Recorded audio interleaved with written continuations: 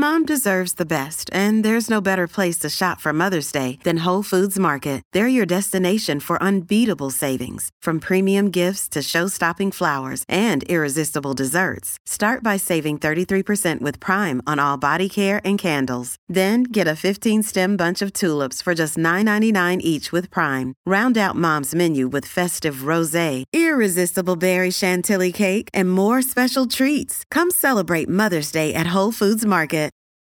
This episode is brought to you by Reese's Peanut Butter Cups. In breaking news, leading scientists worldwide are conducting experiments to determine if Reese's Peanut Butter Cups are the perfect combination of peanut butter and chocolate. However, it appears the study was inconclusive, as the scientists couldn't help but eat all the Reese's. Because when you want something sweet, you can't do better than Reese's. Find Reese's now at a store near you. Welcome to Kind World from WBUR.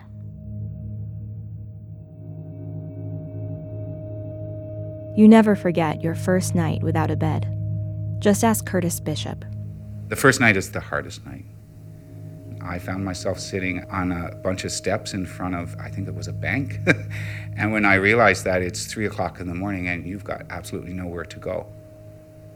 Before I was homeless, I was an accountant. I was the type of person that really didn't even like to get dirt under my fingernails.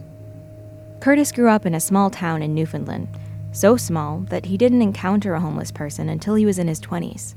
I looked at homeless people and my first instinct was to point a finger and try to blame them with my nose held high. What he did experience early on was mental illness. I've been depressed, I think, since my teenage years. This led to a lot of drinking, a lot of drug use. My life just spiraled out of control. He was in his 30s with a failed marriage and stealing money from his job. He was broke. He felt he had to leave town. That's when he found himself alone on those steps. Your first night there, you just sort of find a piece of ground and you just lie on it. You stare up into the blackness and wonder what you're doing there.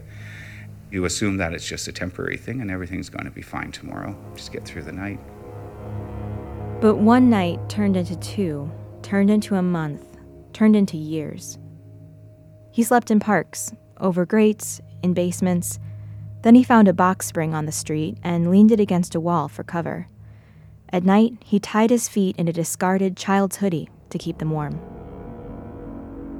But even that shelter couldn't protect him. I'm in my lean-to in Ottawa, and I remember hearing the noise, and it took a while for me to figure out that this was water or some kind of a liquid coming down. And first I thought it was probably rain, and then realized after a while when you can hear the voices what's going on. And a couple of young guys are coming home at the end of the night. They see my lean-to, my box spring, and they decide this is going to be their target for urinating. And I turned around to crawl out of the lean-to, sort of stuck half my body out, and I was about to say something. When I opened my mouth, I just growled at them. Arrgh! It scared them a lot. It scared me even more. My words didn't even work anymore. By now, homelessness felt like a fixed identity to Curtis. He found some comfort in small routines. Each day at noon, he walked to a mall in Ottawa full of office workers on lunch break. He'd stand on a platform near the food court and look for people standing to leave. The secret was to get that tray of food before the cleaners got there, eat what I could, and then I would bust that table and make sure it was left nice and tidy, and then go back to the little platform out front and start hunting again. One day, it was a Tuesday, Curtis noticed that he was being watched. He worried that the man watching him would complain to management, but instead, he saw that the man had left something at his table. The table had been wiped down and the place was set with, a knife on one side and a fork on the other and water and napkins. And a full plate of fresh, hot food. I was very surprised the next Tuesday.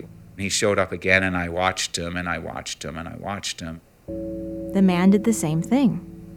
He wiped down the same table, set it, and walked away. And he just stood there and watched and made sure I got what he had left for me. He served me with a great deal of respect and dignity. It helped me with wanting to be a person again, I think. Because this person who I look at with great respect has some respect for me, then maybe I need to have some respect for myself. I realized I wasn't invisible anymore. They never spoke, but once they caught each other's eye from across the room. We looked and we both nodded at each other, and that was our communication. The ritual went on for months, until one day, Curtis didn't show up. He didn't need to.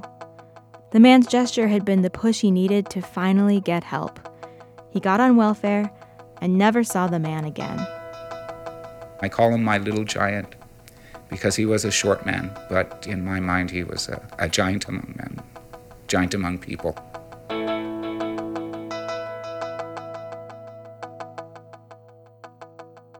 Curtis Bishop lives in Toronto now, where he has a job and a home. He says when he's struggling with a decision, he asks himself, what would my little giant do? He'd love to meet his little giant again and take him out for lunch. So if you're out there, reach out. You can find all the Kind World episodes at wbur.org/kindworld or on iTunes or wherever you like to listen to podcasts. I'd love to hear from you, so share your own story of kindness with me by emailing kindworld@wbur.org. I'm Erica Lance. Thanks for listening.